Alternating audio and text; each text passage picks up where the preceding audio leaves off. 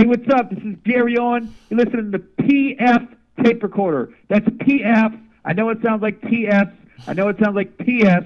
I know it sounds like TS, but it's PF, as in PF Chang's without the Changs. It's PF Tape Recorder.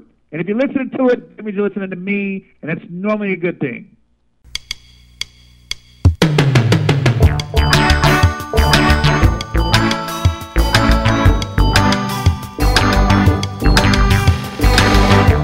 Hello there, I'm PF. This is my tape recorder.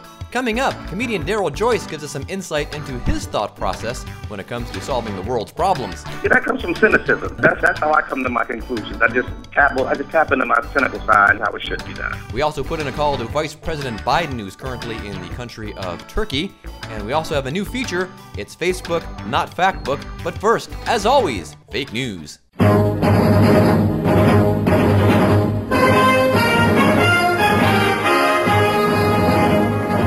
Now, fake news with me.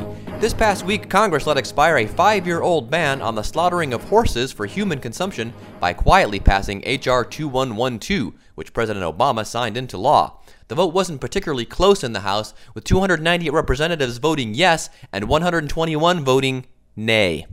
An Atlanta businesswoman said last week she and Republican presidential candidate Herman Cain had a 13-year extramarital affair that ended right before Cain announced his presidential campaign. Upon hearing the accusation, Cain took time to reassess his campaign. In particular, he wanted to reassess how many more women might come forward with such allegations.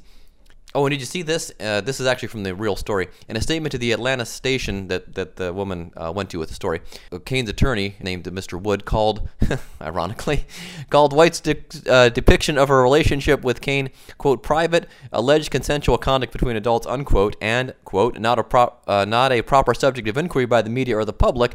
This is not an accusation of harassment in the workplace. This is not an accusation of assault, which are subject matters for legitimate inquiry to a political candidate, he said. So that's really not a very strong denial, is it? Next story. The Mars Curiosity rover was launched earlier this week and is headed to the Red Planet. Curiosity's mission is to find out if conditions were ever favorable for the formation of life on Mars. A follow-up probe will determine if those life forms experimented with same-sex relationships. That probe, to be launched next year, is the Mars Bi-Curiosity rover. A church in Pike County, Kentucky voted to ban interracial couples from becoming church members after Stella Harville and her fiancé, Tika Chikuni, sang a song during a visit to the church over the summer. The pastor at the church now says that the decision is unlikely to stand. The new policy bans interracial couples from attending services, wedding ceremonies, and record burnings. And another true clip here from the story said the guy that got the ban passed at the church, I'm not a racist, I'll tell you that. So as soon as somebody says that, ding, the siren should go off and go, yeah, you're a racist. Okay, thank you. And finally, a posse hopes to soon catch Waldo, a bull that escaped from a farm in July and has been on the loose in the coastal city of Milford, Connecticut, which I don't think is anywhere near the coast. I think it's actually outside of Hartford. Anyway, the Connecticut Post reports that an attempt to corral the 700-pound Waldo failed November 20th. In the next few weeks, officials will try again. You'd think it would be easy, said one state wildlife official, finding a bull with a striped red hat and a striped red shirt, but once he's out there with all those people and buildings and stuff, it's really difficult. And that's been fake news with me.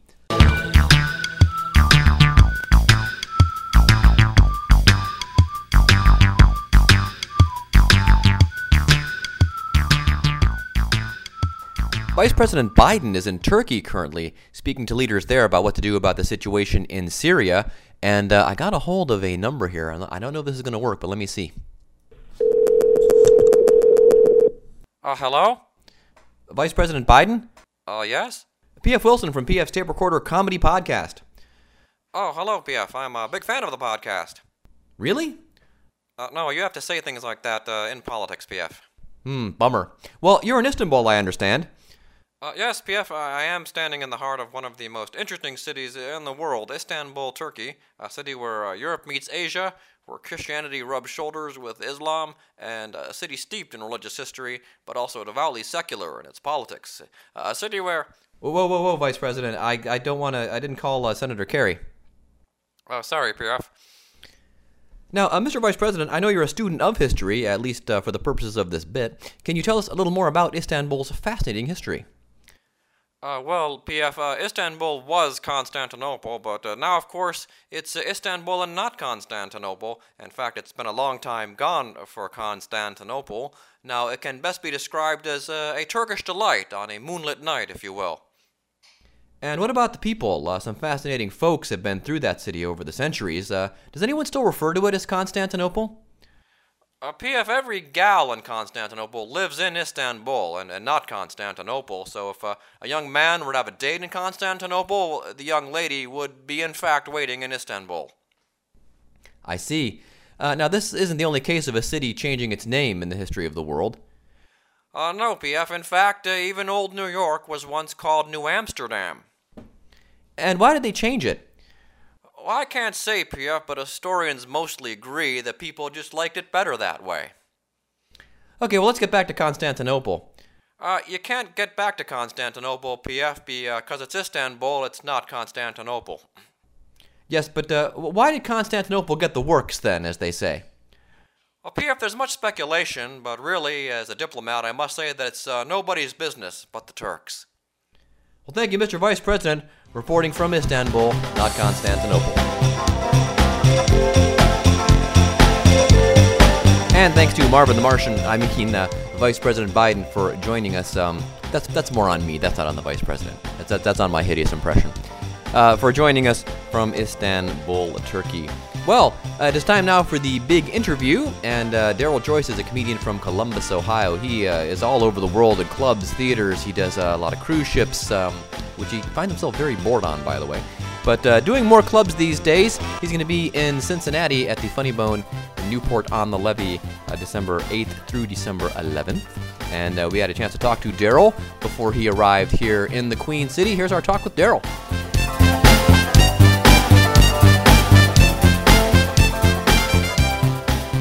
Okay, joining us on PF's Tape Recorder, it's comedian Daryl Joyce. Daryl, how you doing? I'm doing fantastic, man. How you doing? Cool. Been about a year since we last spoke, and you were in Cincinnati. It's been a while. What you been up to since, man? What's new with you? I'm sorry, say it again? What's new with you? You know what? Ain't nothing really new with me, man. I'm doing the same thing, doing stand-up, traveling, flying, not wanting to fly, working. And same thing. I know you were you always been big on the relationships, and you've written, was it 2 or 3 books? I can't even remember now. 3. I wrote 3 books. 3 books, okay. Working on any other ones, or? I am not. You know what? I no longer care. If people can't figure it out, they can't figure it out. I don't care no more. You know, as long as I get mine together, the rest of the world can suffer. So I think if 3 books didn't do it, then people probably aren't ever gonna learn. Yeah, I think what it is when you read something that's supposed to be objective and all you can do is take it personally, 1, you should stop reading, and 2, you should just go ahead and accept that you have issues that nobody can help fix. But the books are still available, aren't they? They are still available, yeah. I just haven't written anymore, you know, because I think there's a lot of frustration with the whole self-help genre thing, you know, because you start to try to help people, and then they really take everything you say personal, or they assume it's trying to, like, break them down, you know, whatever. Yeah. So you just get tired of talking about it, and you move on. Because, like, I used to do a lot of radio interviews, and people would just call in with so much animosity because, like, you know, when you say something that's actually factual or true, and somebody, you know, like, when they read it, they see it within themselves, but they take it as a personal attack versus just seeing that this is something. It must be common if I'm reading it in a book that a total stranger who doesn't know me feels that I do the same thing, then you consider working on it versus just getting upset with the person who wrote it. So are you still talking about these kind of things in your stage acts? I know your stage acts a lot about, you know, you and your relationships and things, you know, and some, you know, growing up stuff too, but do you still like to get to exercise that relationship muscle there more so now? Yeah, I do. But what I do is I internalize it now. I do more about myself. You know, it's more about me, my family, my personal life. As far as the other things like that are described in the book, I don't address that many of those anymore. I just kind of look at the things because I do a lot of things that I know are wrong. You know, I'm a dude, so when we do things that are wrong, we know they're wrong. We don't stop doing it. We just admit that we do it. Yeah. And we think that that's the cure. Like, you know, I said I did it, but then we just do it again. That's kind of how I do it. That's how I live. Now, you're from Columbus, Ohio, originally. Is that correct? Absolutely. Born and raised. All right. And hey, by the way, what do you think of this the new hire there at Ohio State, Urban Meyer? You know what? I don't even know. I don't know much about the guy, and I actually don't. I don't follow as much of the Buckeyes as I should because I'm always gone. Yeah, and I you're think on the road. There's been so many scandals with guys like ruining whole careers over a tattoo. Yeah. Like, you know, like 11 people got fired over like one tattoo. Like, that's like the dumbest season ever on record for the Buckeyes. Like, I mean, I can see if you like fumbled on the 1 yard line in the bowl game, but when half your team, right, when half your team gets sent home over getting tattoos, that's just like, that's stupidity at a level that you shouldn't have even been in college. Yeah. So that frustration with the Buckeyes was like, why am I following this? You know, it's like, because you know, I think you should pay athletes. I think college athletes, pay them, because they're not there to really be veterinarians anyway. Like, you know, the guy that's 6'9" that you recruited from the project, he really don't want to, you know, he don't want to neuter cats. That's not what he really wants to do. He wants to go to the NBA. So give them a stipend, let them play basketball. That way they don't have to pretend they're washing cars and taking money from boosters, because you know they are. Right. Or whatever they're doing. So yeah, and then that would cure the whole college football thing. Just give them a check. And then other kids that do need jobs could take the car washing jobs, you know? Exactly. There you go. I think we got this problem Exactly, solved. and they can fit in the car to actually clean the interior versus some 6'9" guy trying to clean the inside of a Hyundai. It don't fit anyway. So there you go. All right. Well, I think we've solved one of the NCAA's biggest problems already, Daryl, and we're only 4 minutes into the interview. Awesome. Yeah, that comes from cynicism. That's how I come to my conclusions. I just tap into my cynical side and go, this is how it should be done. Right there with you, man. So I forget the tale. How did you get into comedy? Was it always an interest of yours, or was it a case where your friends said, "Oh, you're funny. You should try this"? That's exactly what it was. I was sitting at home. There was a comedy club that opened up here in my hometown, and they had this contest called Columbus's Funniest Five. And they took 5 comedians, and you got to do 5 minutes each before an actual professional comedy show. So, like, you know, like if a comedy club, the show started at 8, at 7:30 they would have like the amateur thing. Oh, that's interesting. And then you know, 5 guys would go up, and then after that started, the real show with the real 3 comedians would start. So that way you were guaranteed a full audience. Yeah. When you were doing your amateur material versus having an amateur night like on, you know, like some clubs are like Thursday to Sunday. Yeah. Then they'll open up on a Wednesday and have an amateur night, and like 11 people are in the audience. So this guy was actually very smart, where he just had us do a half hour of material before the actual main show, and those people were already seated. They already had their drinks. They were excited about it, because when you're in a room full of people and some amateurs are going up, you know, you appreciate it more than if you go to an amateur night and there's 9 comedians and 4 people that paid. Yeah. So my best friend said to me one day, he goes, you know, you always say funny things, you know, in the car, around the house, or whatever. You should try to go win that money. It was like $50 for the funniest 5 minutes, and I went and won. The first time I ever went, I won 9 weeks in a row. Wow. And then, and what it really was is I wasn't funny. I just had like a charisma that nobody could beat. So when I said things that weren't funny, they weren't structured right, there was no real punchline to it, I just said it so well. Like a lot of the famous comedians that are out now, I won't name names, some of them aren't funny. They're just so charismatic that you forget that they're not really telling material. Right. So it was more of a cadence. So that was 1999, I believe. 1999 or 2000. 1989. I took 10 years off my life. That's amazing.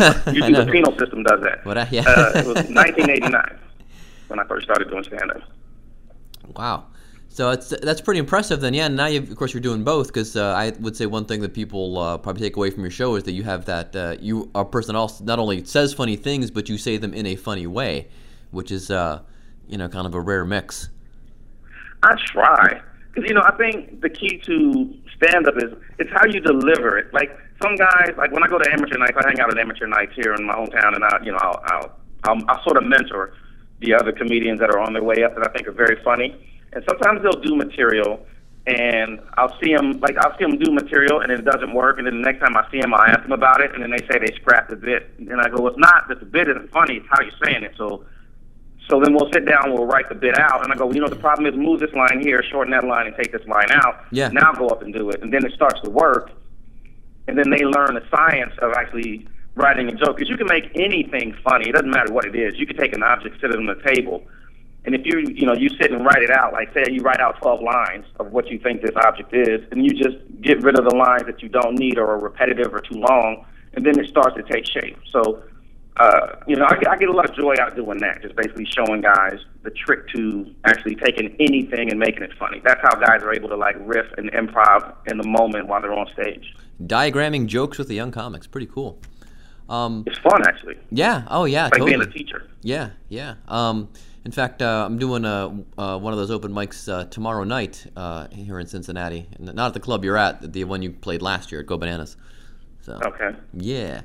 That's a good open mic, though. That's a very good one to go to. Yeah, it's a bringer show, so you have to get. In fact, I've got to harass more people tonight to come out. I know I've got my nieces coming and some other people, but Well, do you have a set list? Do you know what it is you want to talk about? Oh yeah, I've done it. Feel funny. That's the thing. You got to feel funny when you go in there. I've done it before. In fact, I went to my master joke list and pulled off the jokes I'm going to do, and some new ones, some old ones that I've done before. So we'll see how it goes. The trick now is putting them together so it's somehow coherent. Isn't just a bunch of random jokes. So I'd like to avoid that. So.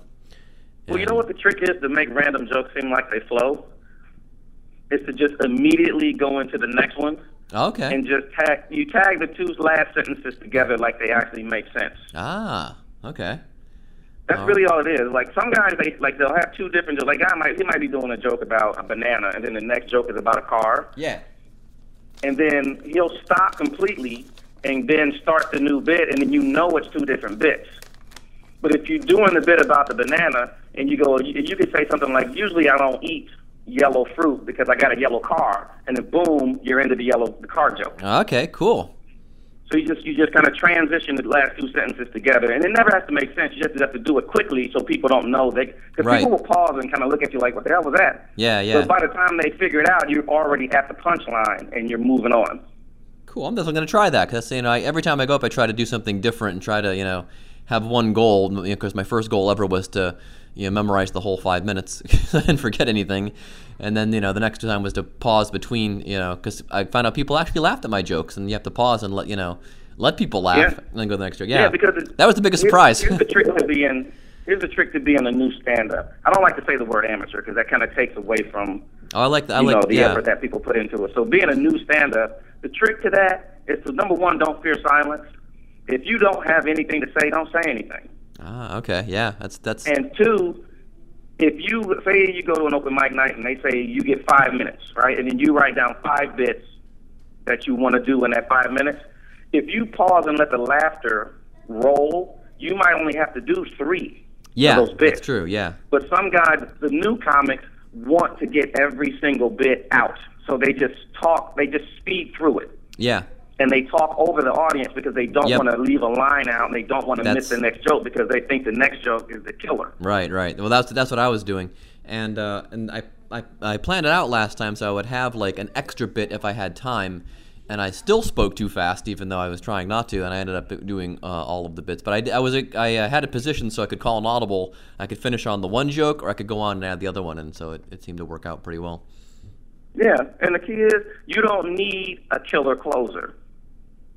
Not in like a 5 or 10 minute set, you don't need a killer closer. You just have to end confidently. Yeah, that's true. Yeah. But the last thing you say, you have to say it like you really mean it. Yeah. And then end the joke, because a lot of guys they tell you to do 5. This is what a lot of new comics do. You go to an amateur mic, they tell you to do 5. There's 6 guys doing 5 minutes. Yep. They tell you to do 5, and then you get to the 5 minute point, and then you go, oh, I didn't do my closer, and then you try to do your closer. Now you're at 7 or 8. Yep. Now the club doesn't want to give you stage time because every time you go there, you hog the mic. Yeah, that's so end it at 5. Yeah. Just that last sentence, say it very confident, and just say, thank you very much, and walk out like that was meant to be your closer. There you go.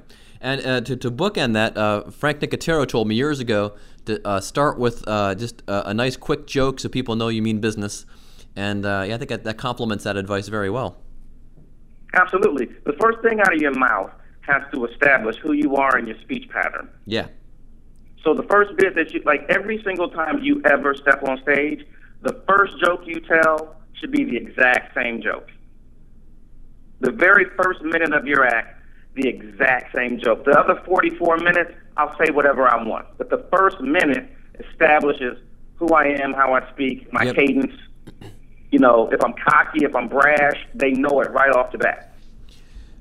Does your Because mood? a lot of guys try to start out nice and sweet and lovable and teddy bear, and then they get 10 minutes in and they get like real political or racial or misogynistic, and the crowd's like, "Ooh, what happened to him?" You know.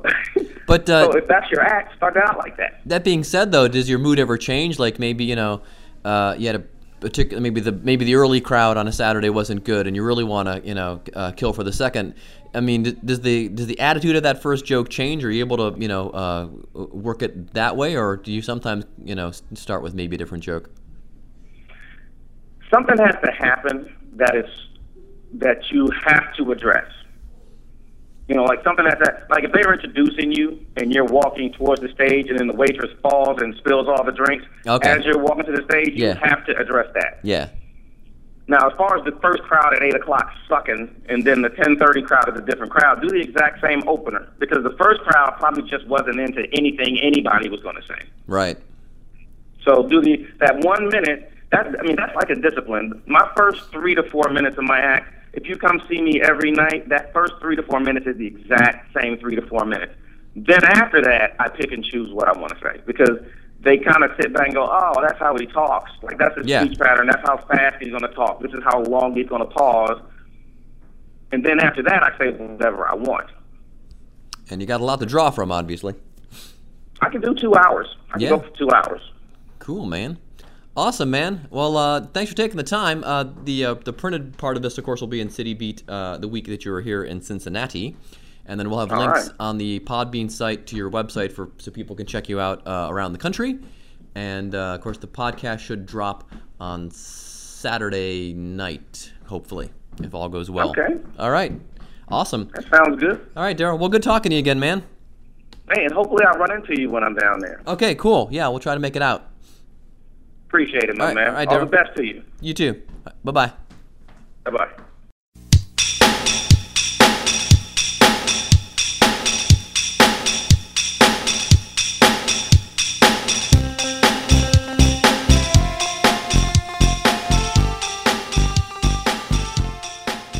Well, we got a little bit of time left here, and we want to do a new feature.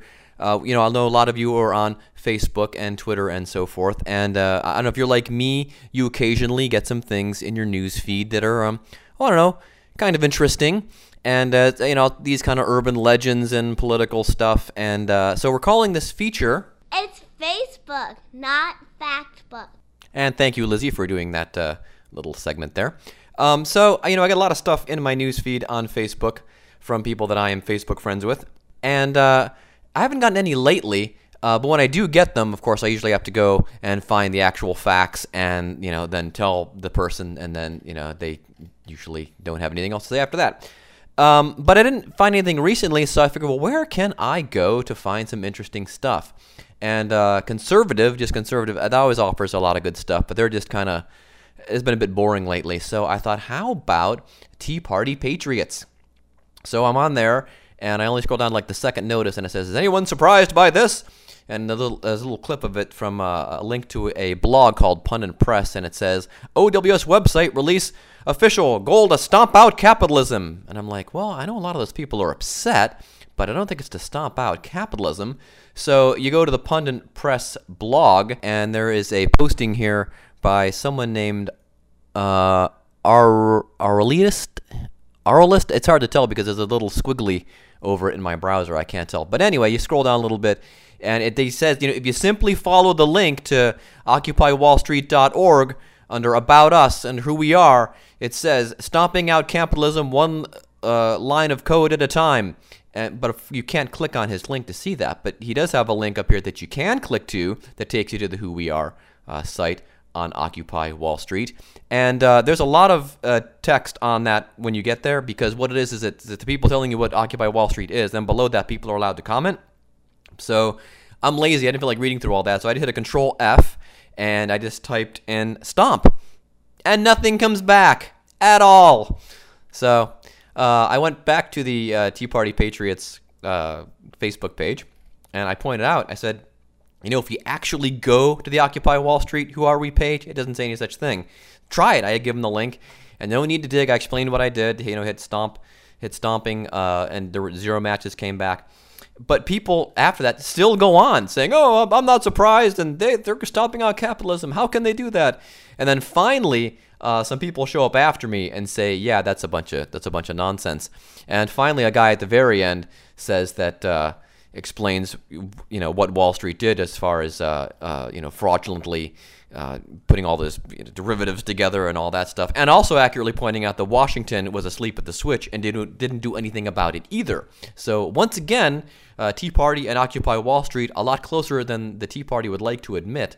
So then I remembered a couple of years ago there was this thing that turned up in my news feed on Facebook where President Obama admitted that he was from Kenya, and there was an audio clip linked to it, and it went a little something like this. Besides, I happen to know that my approval ratings are still very high in the country of my birth. Aha! Ah! He's not from here. He just said it. It was caught on YouTube, and if you can't trust YouTube, well then, now I'm going to play the whole clip from the White House Correspondents' Dinner from 2010. Besides, I happen to know that my approval ratings are still very high in the country of my birth. So...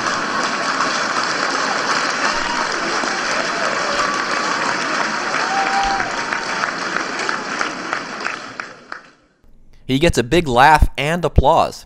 All right, so just a couple little fun nuggets there from Facebook, and just a reminder, as always. It's Facebook, not Factbook.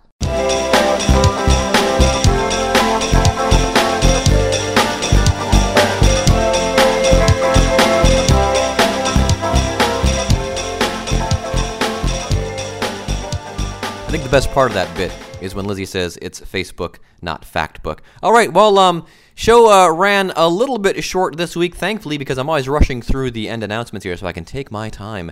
Daryl Joyce will be at the Funny Bone on the Levee just south of Cincinnati, Ohio, indeed across the river, Thursday, December 8th through Sunday, December 11th. And if you're listening to this anywhere but on Podbean, cruise over to pfradio.podbean.com, and then you can see the page for this podcast, and I'll give you all the links to everything that was on during the show today, everything you'll need, including Daryl Joyce's website and for the Newport on the Levee. And you can find out where Daryl's going to be after that in case you're not in the Cincinnati area. Jim Lugers, who sometimes is on this program, will be at Crackers, North College Avenue Crackers in Indianapolis. There's 2 of them there. On December 20th for Christmas Disaster at Crackers. I will be at Mugby's December 6th. That is a Tuesday at 7:30 for PF Trivia Live. Please join us. That's at Mugby's on Beachmont Avenue in Anderson Township. Let me see. The logo was designed by Dan Cabell. Follow him at Tigerdactyl on Twitter. Music for PF's Tape Recorder was composed by John Varopoulos with a little help from me. It was performed by John Varopoulos, Doug O'Connor with a very tiny bit of help from me. Don't forget to like PF's Tape Recorder on Facebook. You can follow me on Twitter at PF66. Oh, and thanks to Gary Lucy of the Rock Solid Podcast. He had some very kind things to say on Facebook about PF's Tape Recorder. Do check out their show. It's from the folks who bring you Never Not Funny. It's Pat Francis and Gary Lucy. They talk about the rock and roll, and it's very cool. You can just look for it in iTunes, or if you just Google it, it'll pop right up their site, and you can listen to that as well. And that's about all I have. So long, and thanks for listening.